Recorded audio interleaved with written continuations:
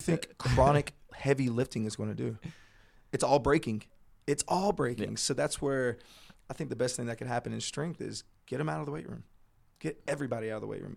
Just imagine how great strength coaches would be if they just took what the body already came with and just made that better. Yes. Look, that's it. That's it. Don't add external anything. Just squeeze the juice out of calisthenics. Like, I'm telling you, you're going to find it. You're going to find effortless, efficient, and effective movement patterns that are just, so free. Like, just using that free energy. It's beautiful to watch. I mean, you see it with deers. You see it with other animals all the time. But we want to grind things don't get me wrong, there's a time and place, but especially if you do it in conjunction with, but it's like, man, take that. That was Stanford University strength and conditioning coach Corey Schlesinger speaking on the importance of building and emphasizing innate human abilities in sports performance. You're listening to the Just Fly Performance Podcast.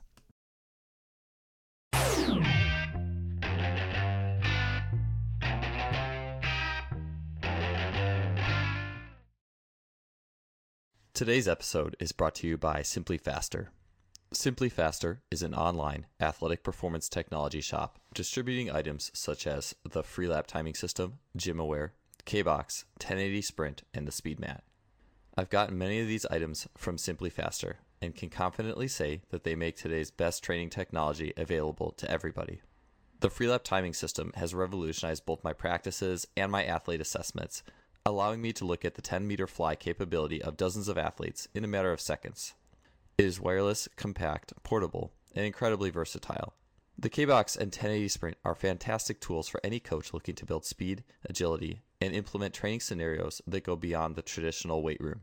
The 1080 Sprint is being used by great coaches training some of the fastest sprinters in the world, and it truly represents high-performance speed training.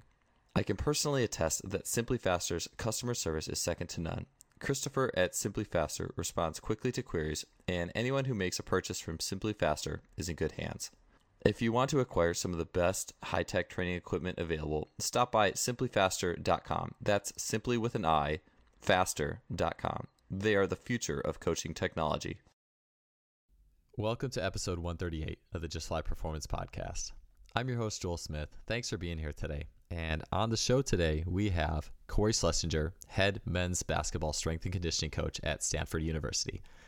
Corey is a rock star in the strength and conditioning world.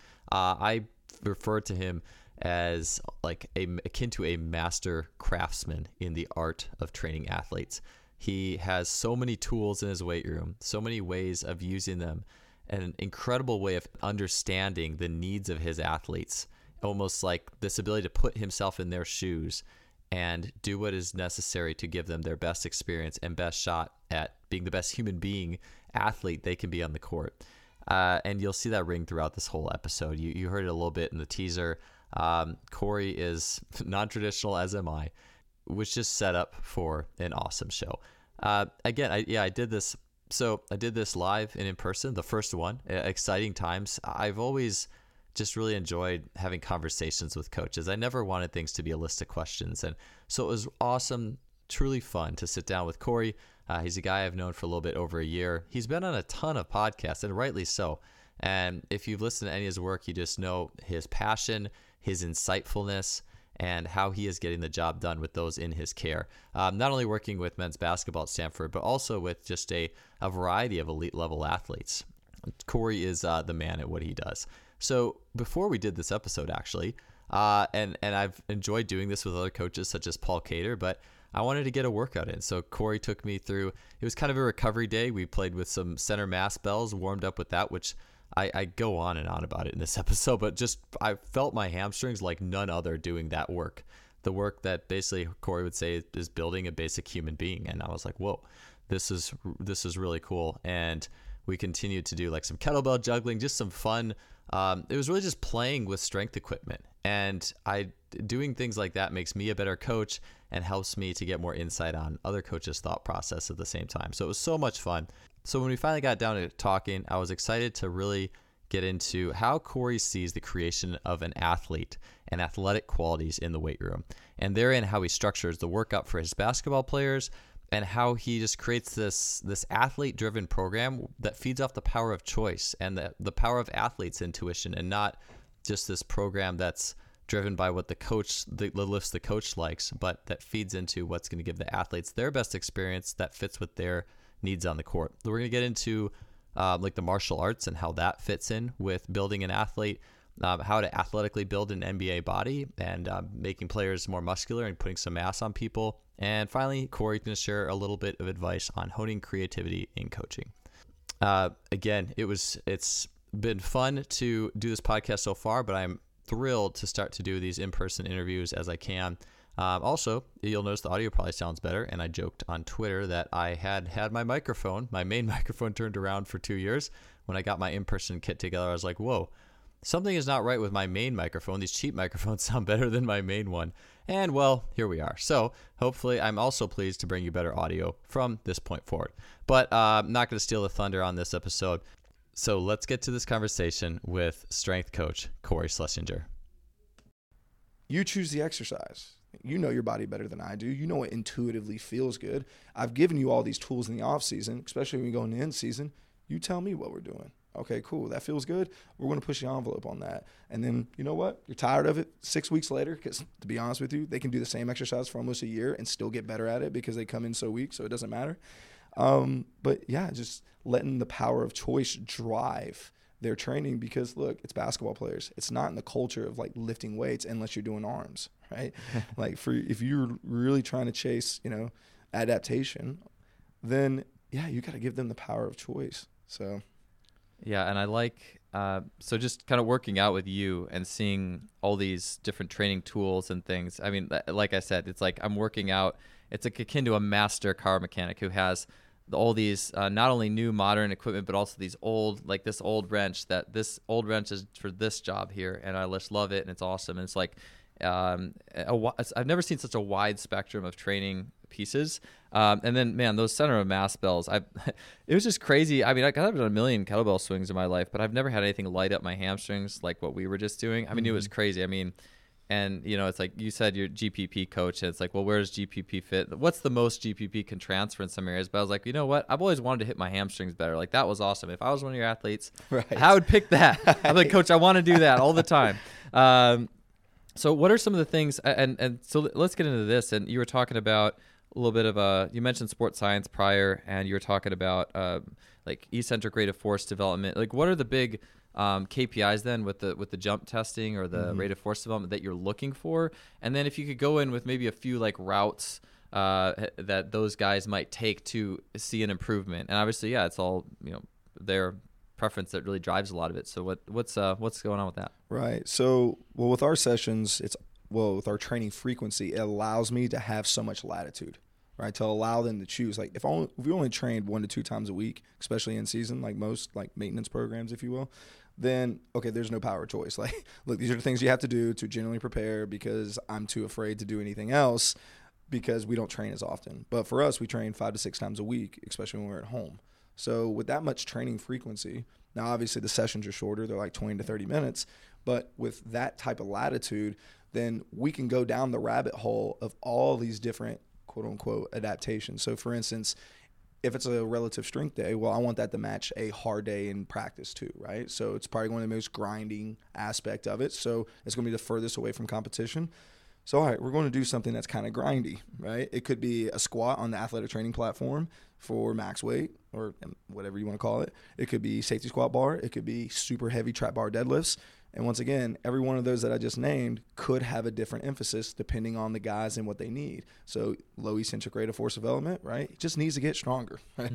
So here we go. Let's do things that get you stronger. Concentric impulse. We can do some trap bar variations where they're overcoming inertia, right? These are the things that, look, I give them the category. Their needs and their preferences are what drives the results. To be honest with you, even if they have unfavorable eccentric rate of force development or whatever that we're tracking, okay, just let them keep doing it and see the changes. Like, don't think that you're picking that exercise and it's actually happening. Like, I understand that if you do certain tempos or you do certain methods that you will elicit a certain response. I totally understand that. But their power of intuition with no understanding of of exercise and science generally drives pretty good results. And the reason why I can say that is because my athletes are weak from day one. So I can do this. We have all the latitude in the world because they're starting as Bambi. If I was working with stopwatch sports or strength athletes that are already strong, of course I can't take this route, right? But that's the beauty of what I get to do is there's so much play. It's almost like a fast break. It's almost like basketball where there's so much freedom and creativity.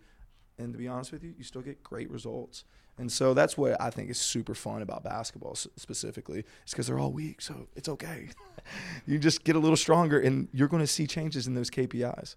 Yeah, I love that. I love you admit it's like, look, these guys are coming in weak. I mean, and it's definitely not. It is not hard to take someone who never lifted and just, here's the power lifts and here's the Olympic lifts and you got better. I did my job, right? Like, right. But it's more to me, and what I've just like learned through knowing you, our relationship together, working out with you is that experience you had along the way, like finding those lifts that really jived with your body. We both talk about the neurotype thing, right. What drives your biochemistry? What do you like to do? Like, man, I love that little center of mass bell, just really like making it impulse driven, fun. Like I just felt like my body, like these weak muscles were just banging on all cylinders that I could never get through a hamstring curl or something like that. And I would pick that. And then you have all these different tools, the shoulder stuff. It's like, I've never met a coach who had such a wide array of means to give athletes, to let athletes be their own ambassador. Like I've heard it, like you are your own ambassador to your path, rather than here's these lifts, do these sets and reps. Right. This is the best thing for you. And it could be good for you, but is it the best? Does it make you happy? It's like Tony Haller's talking about feed the cats. Like what drives your biochemistry? Right. And I think it's awesome. Well, the reason for that though is the population I've trained. Like, look, I got anywhere between 5'6" and 7'2", right, in my entire career. So you have to have once again, latitude, but regression models on regression models on regression models. So, for instance, early in my career, I was like, oh, we clean, we snatch, we deadlift, we squat, we do these. And then I realized, with those levers, do I really want to do those? And then, there's some areas that we can go down maybe later that made me get to that point of understanding, like a deeper consciousness to say, oh, wow, this is what a 7'2" wingspan may feel like. So what do I got to do for those athletes to make them not necessarily comfortable, because that's not the goal, but successful. And if I have success with the lift, then I'll have load, and then I'll have speed, and I'll have all the, exercise is just a mean, so what do I really want to drive here? Well, I want to drive intuition. I want to drive the innate ability to say, hey, I can pick that exercise, I can do it year round, and I can still get stronger at it, and I can revisit it whenever I want. So all these trap bar variations, right? Like, trust me, once again, early in my career, I was a purist. I love, everybody's cleaning. And then I got a trap bar, and I'm like, I can do the same thing with the trap bar. The same cues, if you will, and the same intent. Strong triple extension, catch in a power position. I didn't have to rack a bar. Great. Well, that makes a lot of sense. And now I have everybody in the weight room from advanced to elementary being able to do similar lifts, just at different loads and different intensities. And it's awesome. It's awesome to see. Yeah. What are some of those different, like, maybe just give a couple examples of a few players who may have some different preferences? And obviously you got 7'2", you got 6 foot, right? Like tons of different preferences, but what are some different things we're seeing in a session of yours? For sure. So once again, it's just a category. So, and like an in-season training program, they come in, they see the board. There's an A series that are really, our A series is just about being a better human, right? Just trying to expand what every human should be able to do, right? Some of it's standing to sitting transitions. Some of it's crawling. Some of it's carrying, hanging, all sorts of different things. Then we go into a complex. Now, complex is every single day. Once again, I have athletes with low training ages and they're weak as piss. So whatever we're doing, we have to do it all the time. So I get a hinge, I get some type of extension, I get a squat, I get a pull. I got everything. So the only thing I change is the implements. So it's same but different. So now we're hitting these patterns all the time. So we're greasing the groove, if you will. They're getting better at exercising. And then C, here we go. This is the one that's driving the bus. Whatever you want to do in this pattern, go for it. So, for instance, we did a strength speed, if you will, squat session. So I had 3 athletes on the athletic training platform with bands. I had 2 athletes with chains on a safety squat bar. And I had the rest of my athletes, they were doing a trap bar squat, if you will, super heel elevated, and they were doing it with tempos. Once again, I have 3 different means. It's all the same movement pattern. It's just, once again, it's what the athlete likes to do, and then just track it along the way and see the changes. I've been generally right when I make my athletes do certain things, especially in off season, but my athletes have always been right in season with their quote unquote KPIs and their exercise selection. And I have all the data to prove it. So, I mean, I got guys, I'm not kidding you. Like I will print out the force deck data for you. I have guys sitting jump height, counter movement jump, PRs, career PRs, and this is the 3rd week in February. So we're almost done with our season. How does that happen? It's all about what you emphasize. It's all about what you let the athletes do. If they feel good, they're going to move good. So that power of choice, I didn't make that decision. Like, who am I, Nostradamus? Like, I don't know. It's like, no, the athletes do, though. Man, my knees are a little tender today, yeah, but I'm going to make you do all those plyometrics. Like, get out of here. Just to drive my KPIs so I can pat myself at the end of season saying, hey, we were bigger, faster, stronger at this time of year. No. The athletes, when I let the athletes do it, they prove me right every time. I'm thinking I'm going to start calling you Nostradamus now. You got me hung up. What about Celestrodamus? There we go. I was trying to think of this. How could I get Corey? Celestrodamus here. That's what's going to go on the podcast title. Maybe I could get Jake to make you make a little like cat for you or something like that. That'd be pretty rad. So, anyways, no, I love that stuff, man. Again, it's just like it makes me think about this. It's like traditionally, right, in season, that's maintenance. Well, sure, if it's just the straight barbell traditional lifts you've done all year and you're already kind of adapted on them and maybe you're sick of them or maybe you want something else or maybe it wasn't your jam, yeah, it is maintenance, but if you get to pick those specific iterations of those movements that you like, now it totally changes the game. And maybe that was the difference between, an inch down on your vertical in season or 2 that a lot of people, that happens a lot versus gaining, and which is, I remember that was when I went to graduate school, that they were talking about it was a system where the grad assistants work with basketball, but they were like, man, everyone's dunking before the season, and then they played and then everyone lost it, right? And obviously player workloads and stuff is big too, I'm sure, but just I can't see being able to pick the lifts that you really liked and rock that in season and having some ownership over that as not just being insanely helpful in maintaining your athleticism. One thing that I hear in college all the time is like, man, in high school I had so much bounce, but I got to college and it went away. And it's like, yeah, because strength coaches probably made you grind weights. Yep. Like, period. Just grind it.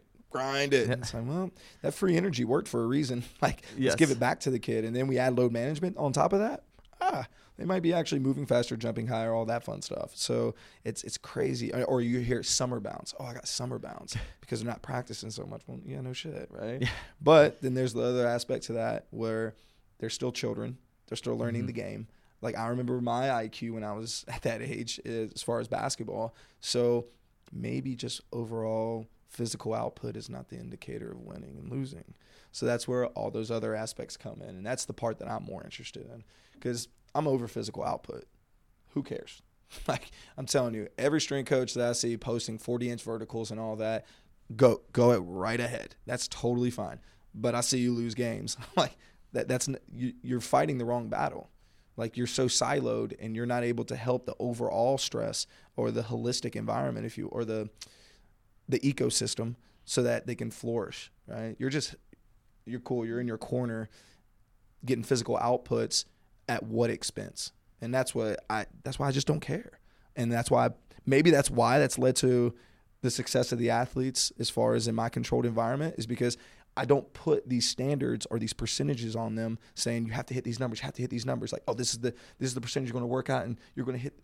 No, just, hey, I don't know. Let's see what you did. Yeah. Cool. At the end of I just tell them the weight they did last time. If they revisit an exercise, we'll probably, anywhere between 5 to 6 weeks, they probably stick with similar exercises, because once again, they can do it forever and get strong at it.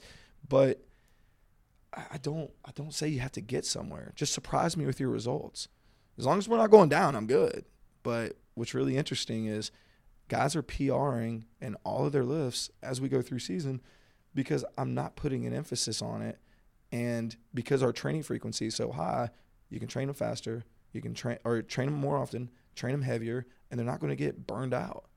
And so I don't know. I'm very lucky that I have a coach that lets me do this type of training, because I don't know any other sport coaches that are like, yeah, take my guys 6 times in the weight room.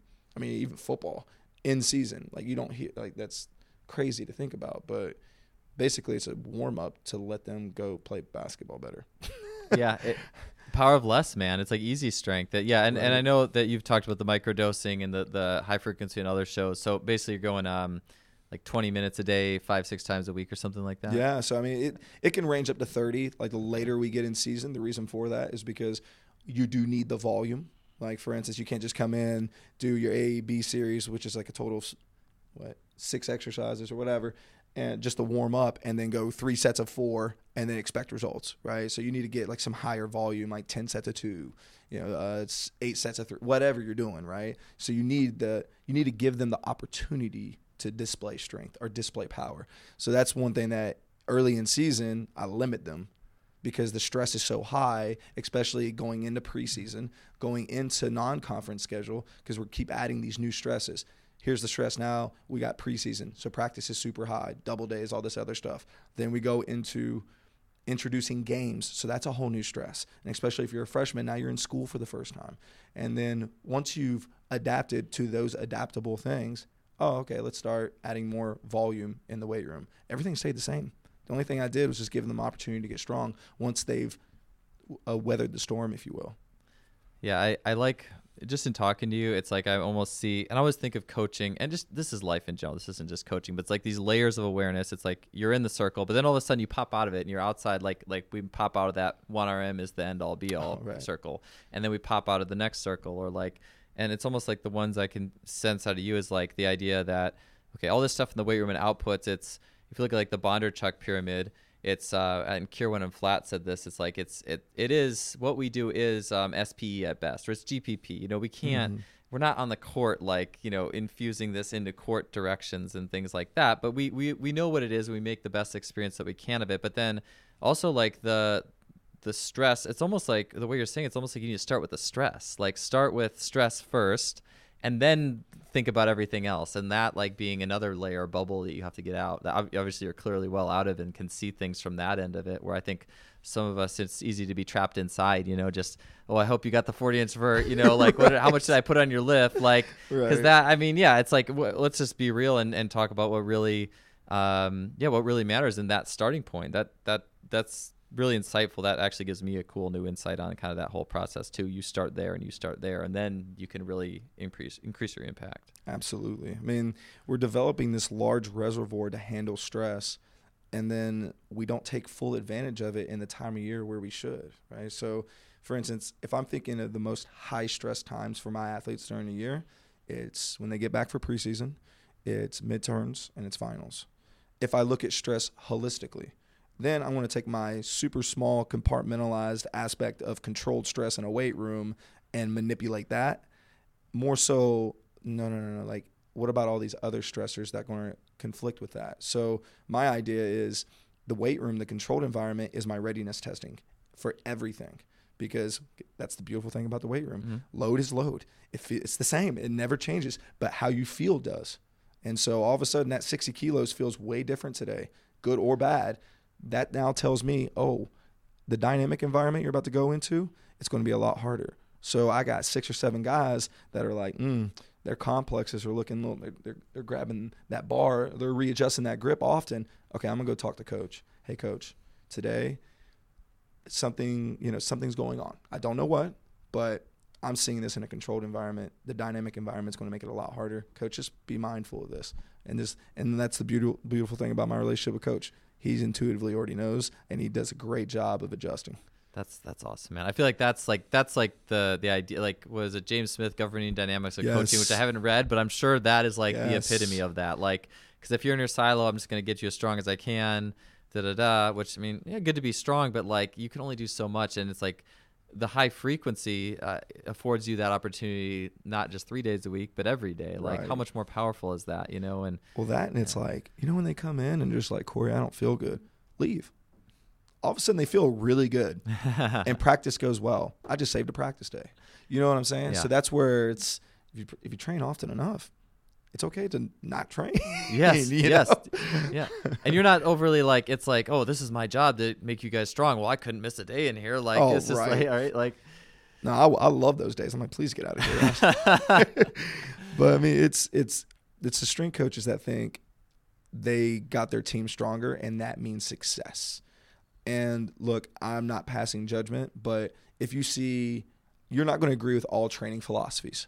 And especially if you see like, okay, there's a HIIT program, there's, an Olympic-based program, there's, whatever. But if you don't agree with that training methodology, but they're winning national championships, well, then what are you? So you're wrong then, right? So that's where it's, you know what? It doesn't really matter. What matters is you're creating whatever you think is right and whatever works in your ecosystem. And if it drives success, fantastic. At the end of the day, it's about the athletes. Yes. If they got the gold, it doesn't matter what training program you put them on, they got the gold. So, yeah, I think it definitely takes like a lowering of the ego to get to that point, right. to say it. And it's from that point you can do so much more, I think. And well, I'm so glad you said that, because this field should be changing drastically in the aspect where we got to get out of the weight room. Like, if you're just going to be the weight room guy, don't be talking about salaries. Don't be talking about, oh, I'll only make this if you're just the weight room guy, because that doesn't determine success. It doesn't. If like, I feel like the NBA's got that figured out, but if that ever got figured out in college, then it's a totally different aspect. But you got to find value in other ways. So if I can educate sport coaches on practice loads or motor learning aspects like neuroplasticity, like this is how you develop skill, right? And then how you layer that skill. And then you go, oh, in a tactical, like this is how you build that. Oh, okay, now you're involved in practice. Now you're the practice guy. Okay, that's valuable, because that's every single day. So, and then obviously you're doing all the other aspects, right? You're overseeing nutrition. You're overseeing return to play, right? Not return to train. There's a difference.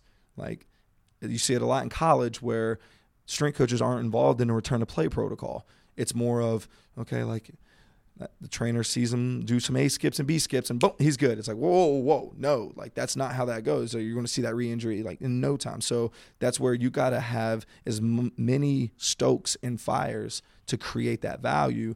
And if you're stuck in the weight room, you ain't going to be that.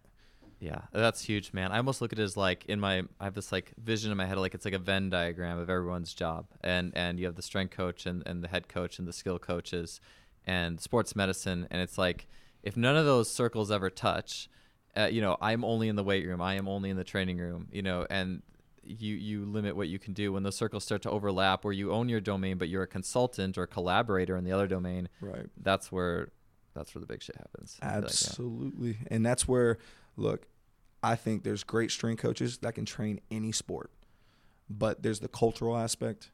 There's the understanding of playing the sport itself. That's so valuable. Like, how many basketball strength coaches are out there that actually play basketball? Not many. But how many basketball strength programs have football guys? A lot. Not saying that they can still be great physical training coaches. Like, I'm not saying 100% they can. But where the real goal is on the back end, when you're in those coaches meetings and you're helping them decide, you're helping their decision-making process, and to be able to have influence over that, to have overall success, then that's where the real goal is. That's where you find salaries, right? Yeah, I think every strength coach, and that's like, I mean, I was a track coach primarily, but doing S&C as like a smaller thing for 6 years. And for a long time, I'm like, oh, like track is what I want to do. Like being D3, I'm like, I want to be a D1 assistant, would be my next thing on the ladder. And S&C originally, as it was originally presented to me, square one was just do these lifts, like I say, be a robot. Right. And I ran from that and wanted to do track. Right. But now being in it full circle and just all the learning I've gone through, it's like, whoa, I get to learn in depth about these 4 sports I work with. I can go and I get to see not just track movements, I get to see movements in tennis and swim and water polo, and I get to see the motor learning strategies of all these coaches in those sports. And the motor learning strategy I saw from one sport helps me in the weight room, or it helps me. And I'm like, wow, this is awesome, man. And it's like, but and even like working with aquatics too, like I'm not a great swimmer, but I still got in the pool and tried to learn, just if nothing else, just to know, what do you feel like when you get out of the water, if you have to lift after you swam, and what's the mentality of this? And yeah, man, I'd say maybe I said it already, but like I love watching the Instagram videos of you hooping, like, because it's just like not anymore. But well, we'll get out there on one leg, that'd be the next workout we do. We'll play a little bit, but it's like, can you play basketball? I mean, there was the other day, I was me and my tennis guys, another strength coach. We were just all playing basketball together, and it's like you learn so much from that experience that you wouldn't get in the weight room. Right. Like about the their coaches, the players in a different sport, and how they move and how they spend energy, and what makes them tense up, and what so. That's where I found so much value in not training in the weight room. Like we go into the wrestling room, and we're doing jiu-jitsu partner training. To me, that gave me all the gold I needed to understand how they interact with gravity, because I can see them on two legs running and jumping on a hardwood surface and seeing those loading strategies. And I wonder, what's it like just to be 6'8" and living in a Western society where the world is made for people that are on the average of 5'8", 5'9". I wonder what that's like to sit down in those seats, be in those cars, be in that bed where your feet are always hanging off. Like, their environment sucks.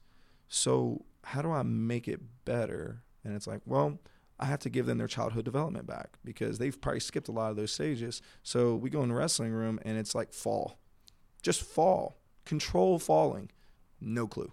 It looks like someone fell down a flight of stairs, and you're just like, oh God, like no wonder why you get hurt, because you don't even know how to manipulate those loads that are too great for your joints. So just to be athletic and roll and tumble like a ninja or a gymnastic, like whatever happened to that? And that's where, look, I work in different areas, but the furthest away from sports and then in sports. The gray area, I stay out of. I go super general, as general as you can possibly get, and then I'm in the sport. So that's where, look, if you really want good, like you're talking about building athletes, make them better humans first, and then we'll see better athletes, because they now have capacity to express it. Yeah, Jeremy Frisch, when he was on a few episodes ago, was talking about some elite soccer player who his upbringing was like 10 years of martial arts, and like that taught him how to position himself. It's funny because like when I was playing basketball with my tennis guys, the guy I was guarding is actually physically stronger than me. He is stronger than me, but he's like, oh, don't get in the post with Joel. Like, he's so strong down there. I am not strong down there. I haven't back squatted Corey in over a year. Like, don't tell people that. Like, I do other stuff, but it's been a while. But it's just like, I'm just good at positioning my weight when I need to position it. Right. And that's the goal of a real athlete, right?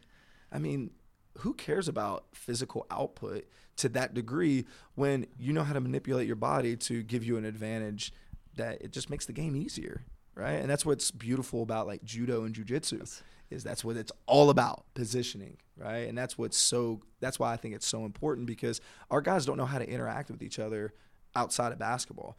And what's crazy is when they come back into preseason, like you see weird contact injuries where guys are like running their knees into each other's thighs, stepping on each other's feet, and you're like, yeah, they just don't know how to be in close spaces, because they've been so far removed from it, other than playing pickup, which is not the same intensities. So that's where that technical aspect comes in. And then once again, going all the way far black, where we're doing like some judo, jiu-jitsu, like just getting in each other's shit, and then presenting it in sport in a safe manner. Yeah, no, I couldn't agree more. And I think that I've talked with a few coaches about this, and then Darian included, but like the martial arts is such a, like, if you look at all these elements of physical preparation, strength, nutrition, whatever, but like in the physical development domain, we don't pull enough from what's found in the martial arts. Right. There was a really cool book I was reading. It was like a year ago. I didn't get to finish it, but one of the things that stuck out to me was like the idea of it was just an exercise to try to feel basically like to take the brakes off your movement. It just said, just raise your hand and feel how hard it was. Raise your hand from in front of you to over your head. How hard was it? Okay, do it again and try to do it more effortlessly. Okay, do it again and now try to make it even easier. And you'll find out how much effort, how much extra like muscles you're putting into that weren't needed. Mm-hmm. And just like that whole thing of just flowing, like it's the flow and moving better. And Jerome Simeon said it well a few podcasts ago. He's like, it's better to only have a 200 horsepower car but have 0 horsepower braking you or holding you back than to have a 300 horsepower car with 75. Even though the net's higher, that 75 holding you back is going to it's gonna fuck you up. Like it's gonna mess you up. And what do you think chronic heavy lifting is going to do? It's all breaking. It's all breaking. Yeah. So that's where I think the best thing that could happen in strength is get them out of the weight room. Get everybody out of the weight room. Just imagine how great strength coaches would be if they just took what the body already came with and just made that better. Yes. Look, that's it. That's it. Don't add external anything. Just squeeze the juice out of calisthenics. Like, I'm telling you, you're going to find it. You're going to find effortless, efficient, and effective movement patterns that are just, so free. Like, just using that free energy. It's beautiful to watch. I mean, you see it with deers. You see it with other animals all the time. But we want to grind things don't get me wrong, there's a time and place, but especially if you do it in conjunction with, but it's like, man, take that. That is where you're going to have the highest level athlete that can just perform and, number one, last. Just 100% just last. They're just efficient and effective. Yeah, I love the idea of how, and again, nothing wrong with getting strong and lifting, but it's just do it with the brakes off and find time to take the brakes off and find time to, just like fasting, find time to get away from food so you appreciate it more. You need to, and it's like, it's hard to imagine, like people post that video of the cheetah running slow motion on Twitter or social media, and I was like, oh my God, this is the coolest thing ever. And now let's go bang heavy squats like the second after, but I look at like all the great coaches like who have just been up there in the field, like with the Marinoviches and what Nick Kerson's doing at Speed of Sports, all high velocity body weight, and Jay Schrader, high velocity body weight, even the extreme iso lunges we were doing, learn to be really good with your body weight. And it can be hard and intense, and then you get done and you feel like $1 million. Well, think about those dudes that are just hanging on pull-up bars up in New York and just doing flips and shit off of it. Like, yes, bro, those are fucking athletes. Yeah. Look at ballet dancers. Those are athletes. I don't see them fucking squatting the world. I see them just doing what they do. And it's beautiful. Like, that's what I love about gymnastics. And that's where, look, you put the kids in an environment to be able to take the brakes off. For instance, we're not going to do tumbling on a hardwood surface, right? Take them into a wrestling room. It's nice and padded, right? It's okay to fall hard, but then just fall better and better and better. And then now transfer that to a harder surface. Now you go to turf. Now you go to hardwood. But what's super cool about just having different surfaces is you're going to see different loading patterns. And that's when you know where your athlete lies, right? Like, the best, I think, passive versus dynamic, right? Like, I can take some of my guys, lay them down and do a passive IR, right? But then all of a sudden I see like a picture of them in a game and they're loaded and their shin angle's almost on the ground. And I'm like, well, there's that IR. Like, there's that internal rotation. A little help from gravity. Oh, wow. Like, okay, well, then I would have been doing this corrective program for 6 weeks trying to get his internal rotation better. For what reason, right? And that's where, I don't know, just get back to just the Bruce Lee, like, the body. Yeah, it's in an industry where, and I've written a little bit about this, where it's like there's the qualitative and the quantitative, and for some reason the industry, S&C especially, just goes so hard to wanting to quantify everything, which turns into force, right? Which, again, force is good. Like, the best athletes are capable of pretty high force outputs, right? Maybe not expressed through like a deep squat per se, but they can produce it. But like, everything that's in the middle, it's the how of how you produce it is, and even going to the point where like it's the idea of like you're sprinting and punch the ground as hard as you can, like. Well, that's not really giving and taking like judo. That's not judo with the ground. Right. That is definitely not judo with the ground. There's a dance with the ground. And I just think it all fits together. Like whether it be sprinting, whether it be a basketball player needing to learn to that aspect of force, I think it's something our industry needs. And so it's just cool to hear this from all areas of the field. So that's right, man. Heck no, man. Yeah. Well, hey, one thing that I did want to get to in light of this, because it's like, okay, let's talk about movement and dancing with the ground and being fluid and. Well, yeah, but it's also right. It's always suns out, guns out, tank top season, and there's armor building, and there's the NBA body, right? And like, so I guess there's always like the devil's advocate, and then it's like, what about the skinny kid who moves really well but needs to put on some muscle and needs to put on some weight? And how do you approach getting that NBA body, or at least the college body? How do you facilitate that with your guys? Yeah, I mean, at the end of the day, if they feel like they have nice looking arms, they feel like they're strong. So it doesn't really matter. So like at that point, Absolutely. We have Arm Farm, and we have it like in off season. We almost do it every day, right? And once again, it comes to that power choice. I don't care what curl and tricep extension and shoulder raise you do. Just do it extremely well. And then do it for some volume. I don't care. But if you take a weak athlete and you introduce them to general movement patterns and then you progressively load it, mass comes, right? And then you add obviously nutrition and all those other aspects. But as far as like armor building, like look, basketball is it's a combat sport essentially. I mean, there's no pads and these guys are ramming into each other, right? So there is a certain aspect that I look at as it's an advantage to have a little bit more mass in certain aspects, and it's an advantage to have mass so that you can absorb those forces. So yes, there is that quote unquote armor building aspect. But in my world now, it used to be in off season I had 10 hours with my guys and the coaches had 0. Then it went from 8 to 2. Now it's 4 and 4. So I only have 4 hours. Now, my coach can give me more, which he does, which is awesome. But going from 10 hours to possibly 4 hours, well, bodybuilding or muscle building kind of takes a backseat, right? Because I just need to give them enough tissue tolerance to handle the loads that they're experiencing via sport. So from that perspective alone, I'm like, okay, strength training will give you your mass, not necessarily isolated bodybuilding. But I do give them that cherry pie once again. 20 minutes at the end of the session, knock your stuff out. But that's how I go about it. Yeah, I mean, and it's like, I'm not sitting here talking shit. I mean, I've been through the Arm Farm. Like, I mean, with my athletes, yeah, go for it. 5 minutes, Arm Farm. Do what you want and get a pump and roll up your sleeves, you know, and leave with that feeling in mind. I like that, but it's not like, and even I remember when I got ready for my wedding, I was doing a run the rack every day, sometimes twice a day, just for the hell of it. And my arms grew like 1.5 inches in that time. It was crazy. Wow. Like I never thought I could I always thought I was just like doomed to have like, you know, these skinny rail arms, and I do right now because I haven't done it in a long time. But I was like, dang, I guess I can grow a little bit of muscle there. That's crazy. Like, so I don't speak from this place that like, you know, I mean, I love the process and journey of muscle building as we both do, but you know, we call a spade, right? But like, for sure. So, but let's say that kid who comes in and, you know, they should put on 10 or 20 pounds. Do you have like a hypertrophy phase? I mean, a time of intentionally higher reps, and how does that shake out? What does it look like? Well, most of the time, if a kid needs to add weight, one or two things are poor. Nutrition's already poor, so they come in and you just give them better nutrition. You give them higher quality calories more often because they're in a controlled environment that we're supplying them fuel. Great. So just doing that alone, all of a sudden pounds go up, right? Then you add just controlled stress. We don't have to do it. It's not like a Poliquin, rest in peace. It's not like, you know, that kind of bodybuilding where it's tempos 3, 2, 1. Like, we're not necessarily looking for those specific stresses to elicit those specific responses.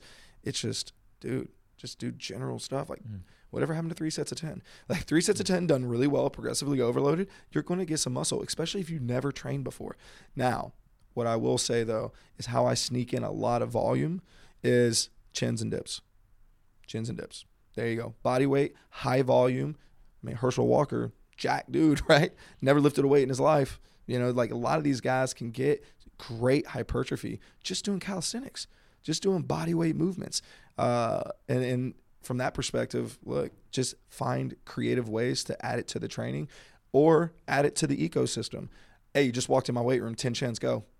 Right? Yeah. Oh, you just walked out of my weight room, 10 more chins before you go. Pay the toll, 100%. Baby. Yeah, exactly. Just find creative ways to add volume that doesn't put them at a deficit. And that's where, look, sport is so high now. Like the amount of sport they do year round, but yet they want to give me less time to get those kids 10 more pounds. So, whoa. So now that's that conversation we have to have. Hey, if you want this kid to gain weight, you got to give me the time for that kid to gain weight. And if that doesn't happen, hey, then gaining weight is not a priority. And if you look at some of the guys in the league, like, geez, I mean, it just takes a maturity of the body, and all of a sudden, you know, if you try to hijack that, what else are you hijacking? Like, what else are you putting in possible harm's way just to get that response that you're looking for? So for me, I want it as organic as possible. You know, I don't want to put a mark. Like, for instance, we have a red shirt 7-footer right now, came in at 207, he weighs 238 now, or excuse me, 228. I mean, that's a considerable amount of mass, but I don't care because his force plate numbers are still going up. Mm-hmm. Great. And once I start seeing KPIs go down, I don't care about muscle building anymore. You know, I just care about mass that you can use. Yeah. And if you can't use it, then what's the point of it? Unless you're just a bulldozer and that's all you're going to do, which in the game is now, there's none of that. All 5 dudes on the court can shoot 3. It's positionless basketball. Like, so what's the point of mass? All you need is track stars. Track stars who could shoot, who are tall and could shoot threes. Yes, that's what you got to have, Yeah. you know? And that's where it's like, I think the days of like your David Robinsons, you know, your Shaqs, your Dwight Howards. Like Dwight Howard's not even, I don't even know if he's in the league anymore. Yeah. But man, he had great arms. Yeah, no, that guy was yoked, like full on. He was. I mean, I think someone in the dunk contest wore a Superman thing last night. Yeah. But I'm like, Dwight's the only one who could be Superman. Oh, in his prime. absolutely. In his prime, he's the only guy who Absolutely. could be Superman. Absolutely. But like you look at the maturity of, or the maturity of Giannis's body, like the guy for the Bucks. Oh my God! Like you saw like a before and after of him, but it was just him turning 22, 23, 24. Yeah. You know, like let the body do it. It's going to tell you when. You know, just give it a nice little stress, and if the body adapts to it, great. If the body doesn't, it's not the stress the body wants. So that's the one thing. Is just have safety nets for your safety nets and understand, is this really going to make him a better basketball player? Like literally my weakest dude in the weight room is one of my best shooters. Okay, I don't need him driving in the lane and creating contact because that's not what his role is. His role is to shoot the shit out of the basketball. So why worry about it? Hey, just let's make sure that you're healthy. Let's make sure that you're strong enough to withstand the stresses that are going to be placed upon you in the unprescribed stresses that are being applied to you via sports. So that's all we do. That's all we need. Yeah. Oh, yeah. Well, you got me on a little tangent there, so hopefully I get back to what I was going to say. But have you? I was just thinking about this because like some of my best tennis players who play like court 1, 2, just super fluid, super technique. It's not like they're not trying in the weight room, but they just like don't want to like just put the gas pedal down. Have you ever had like someone who is a good shooter who really wants to crush like all the way, or is there always that little hesitancy? It's like they want to kind of. You know what I'm saying? I've had both. So it's kind of hard like to understand, like, is it he was just good in that motor pattern, right? Yeah. And like maybe that fluidity is why it just snapped off the wrist and it was a super effortless shot. Or you got that slow kid who's kind of like bigger, who just is a straight set shooter, right? And it has nothing to do with elasticity or any of that. It's just like you're at the arcade hitting those shots, right? It's just effortless because you're big and tall, right? So that's where it's kind of tough to directly say I see this in shooters and see this in a weight room. Yeah. I think, now that I think about it, now that I asked that question, I'm like, was that a good question? But like I know what doesn't make a good skill athlete, like tennis or shooting otherwise, is the guy who's just like, you know, I don't know if videos can't see my face, but like closing their eyes, gritting their teeth, holding their breath, like bracing does not help fluidity Yeah. whatsoever. So you just need freedom and let the fascia do its job, let the nervous system do its job. Like, I mean, once again, there's a time and place to get under the bar and grind. Okay, that's what I was all about. I still am about that. But if I was to perform in sport, then my ideology changes, and so that's what's very conflicting daily. Is I go and do bodybuilding, I go do powerlifting, or I go do Olympic weightlifting, literally within a week because that's how I train. I just don't care, just do whatever. You're type 2A. Absolutely, variety. Gotta have variety. Gotta have variety. But the idea of just being just efficiency, like whatever happened to training for efficiency? Like everybody wants to train for output. What about just not output as in I got from point A to point B faster?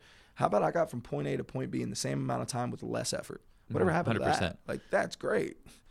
Yeah, like how many people we did that with tennis the other day. Like I'm like, it was kind of something we finished with because maybe I just noticed the group was a little too like grindy. And one thing I've been doing is like just either trying to put athletes under physical fatigue through like maybe extreme isos or something like mentally challenging, and just seeing who tenses up and who doesn't, or who holds good posture and who starts putting their head down and kind of getting into their body and losing awareness. And no matter what, like the pattern is king. I probably lost myself in that thought a little bit, but no matter what, the pattern is king. If the pattern's good, you're gonna, whether it's lifting a heavy weight or whatever you do, if you can just sustain the pattern regardless through fatigue, through a heavier weight, a lighter weight, what changes, I always feel like that's something that is at least something I'm starting to learn and take on, and maybe not make total blanket statements, right? Like, right. But that's where for me, like, if whatever I'm doing, it's got to complement whatever they're good at.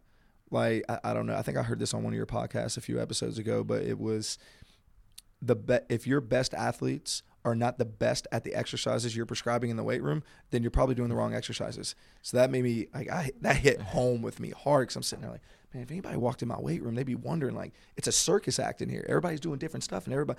But I'll tell you what, when we get into like a trap bar sports squat, if you will, where it's super high quarter squat but very, very heavy loads done under a certain speed, my most elastic athletes are ripping weights faster, more effortless than anybody else. And I'm like, that's an exercise that I know my best athletes are doing, and they're the best at it. Awesome. And then I look at bench press and I go, nope, doesn't matter. So it's all about finding the times of the year to prioritize those lifts. And for me, that's not off season. That's only in season. Off season, get them really good at things that they're bad at, and then give them as much variety as possible in your decision-making process, not theirs, because you want to introduce them to so many different means and methods so that all of a sudden, oh, man, and always take those mental notes. Hey, how did you like that lift?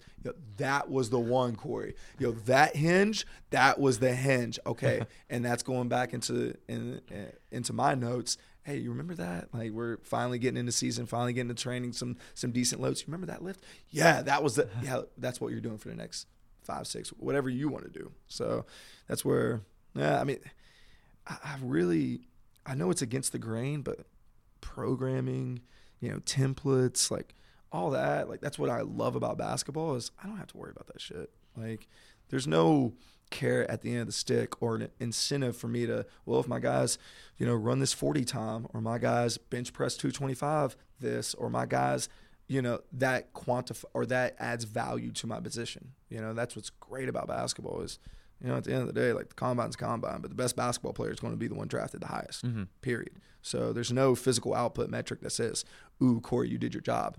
Only thing I care about is trending right. I don't care where we end up. I just care about, as long as we're trending up, you're getting better at general physical qualities, I've done my job. That's all I care about. I don't care about, I got to get you to you got your vertical increase 30%. Who cares? Like, who cares? Just have fun, make it a great environment. They'll let them learn how to train themselves.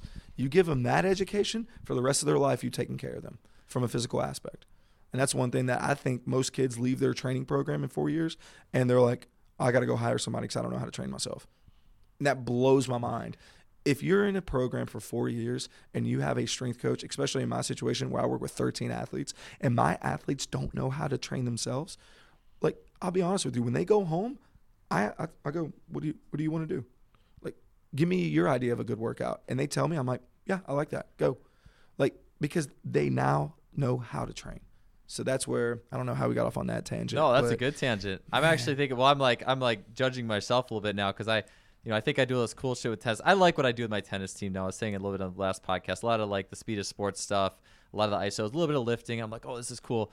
But what you were saying, being a teacher to them, because I remember like Dead Week Finals, I had a guy come in, and I thought I had this awesome fall with these guys, and this guy just comes in and just does curls and bench press. And, right. And I'm like, hey, don't worry, my guys still do that. So yeah. I mean, that's cool. It's like, I get it, but it's like, I'm now thinking, well, maybe there could have been something I could have given this guy that he took ownership of and that was also athletic, right. That was going to help him in what he needs in sport. Not that, it's not good to be strong and this guy, needing to feel better about, his physicality, but I think that, was I a good teacher to my athletes is really underrated.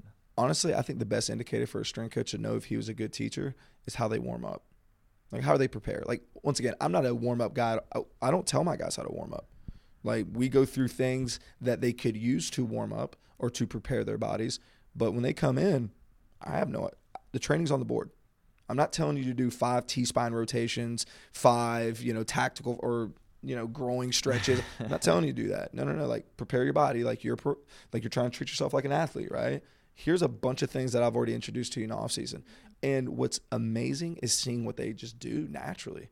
And I remember I had an intern come up to me recently. He's like, so, you don't do any team warm-ups. I'm like, why? Like, does everybody adapt the same way? Does everybody find value in the same things? So you'll see half the team doing, our quote-unquote Fascia 2 series, which is just basically some yoga poses, but done dynamically. You'll see some of our guys just go into like a suspension training like circuit where it's like a lot of just squatting patterns and upper body patterns done on a suspension system, so they'll like a TRX, so that'll allow them to get in deeper ranges. You'll see some guys just grab a kettlebell and go, just start swinging it, start doing some windmills. Then you'll see some guys with med balls just start throwing them. It's like, it's pretty good. Like, I see that type of athlete, and what's really cool is your most dynamic athletes want to do dynamic shit. Like, they don't want to do the slow stuff, and it's like, well, yeah, that's probably right. They don't want breaks. Like, you know, like that's power right there. That told me a whole lot about like type 2, type A, like all these different types of athletes. Yeah. My grindy guys, guess what? They want to take time. Like they're going slow through these big stretches and to prepare their body. And I'm like, yeah, I know what I need to give you. I'm okay with you doing that in your warm up, but like as far as your training, the exact opposite.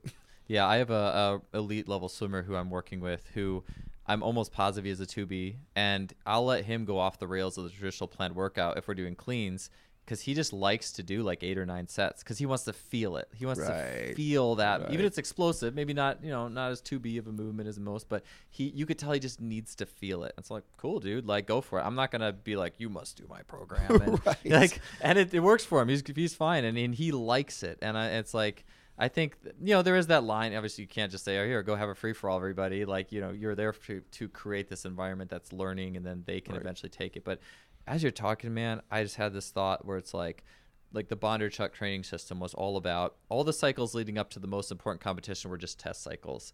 Let's see what you're good at. Let's see what you like. Let's see what gives you a good reaction. We're going to track it and through a variety of means, intuition and then quantitative. But when it's competition, when it's game time, when it's Olympic trials or Olympics, the stuff you like is going to be in there. Yep. And it's like, that's exactly what you're doing in the means of basketball. So I think that's pretty damn cool, Corey. I appreciate it, man. Like, to be honest with you, I never knew.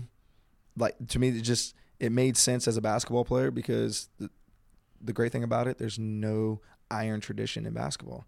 There is no, I got to do 5 sets of 5 on hang cleans because that's what we did in high school football, and that's what college football does, and that's what, like, there's none of that. It's just a free-for-all in training. And so why not be free, right? Why not have such latitude that people actually take ownership of their training, and there's not a ceiling or an expectation of what is demonstrated in a controlled environment that says, "Oh, I'm a great football player or a basketball player," right? So that's what's awesome about basketball. It's just so free. Yeah, so free flowing and just so much room for creativity. So we'll finish with this: is what advice do you have for coaches to really hone their creative qualities? Because in working out with you, talking to them, like, I just love working, like, and that's one of the reasons I wanted to work out with you before this. I just love working out with creative coaches who think outside the box, like, and that's been a huge driver of my own development. So any advice for coaches in, honing their creative side and being able to serve their athletes more in that capacity? Well, we have what we call playtime, and I know that sounds a little weird, but like, I'll bring random interns in and we just pick an implement and I'm like, go. And they're like, what do you mean go? I'm like, just, I don't know, lift it, pick it up, like, do it by different means. Okay. This is a sagittal based movement. How can we make this frontal? Like, how can we go through transverse planes? How can we just do different stuff with this? And then next thing you know, we do, like, me and my man Josh, he's now at Auburn.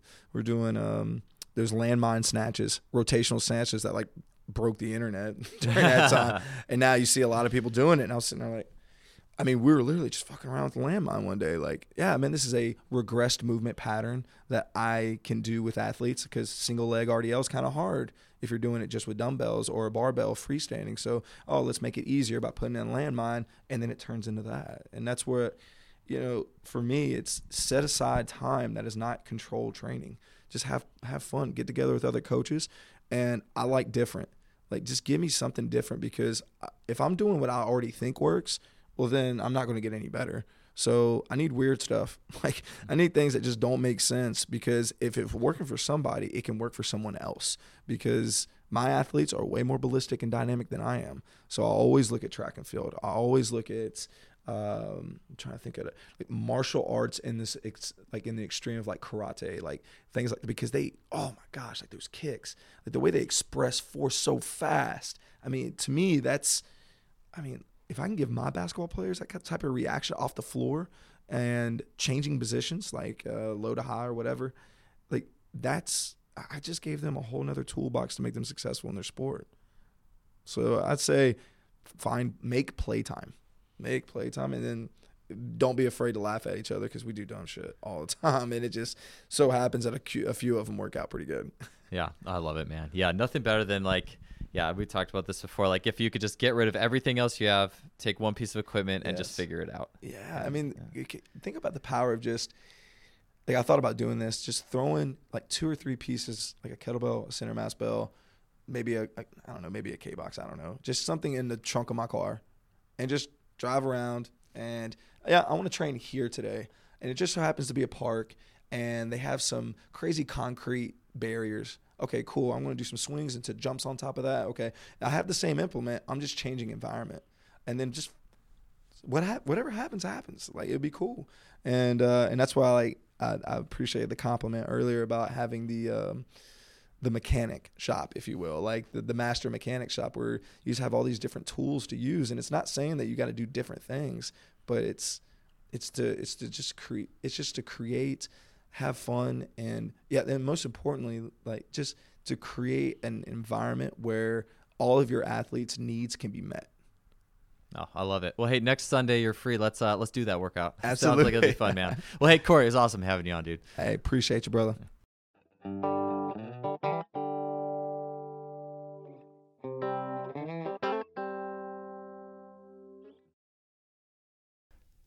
All right, that does it for another episode. Thanks for being here with us. And again, we look forward to continuing to push this thing forward, push this podcast forward, bringing you some great conversations with great coaches like Corey.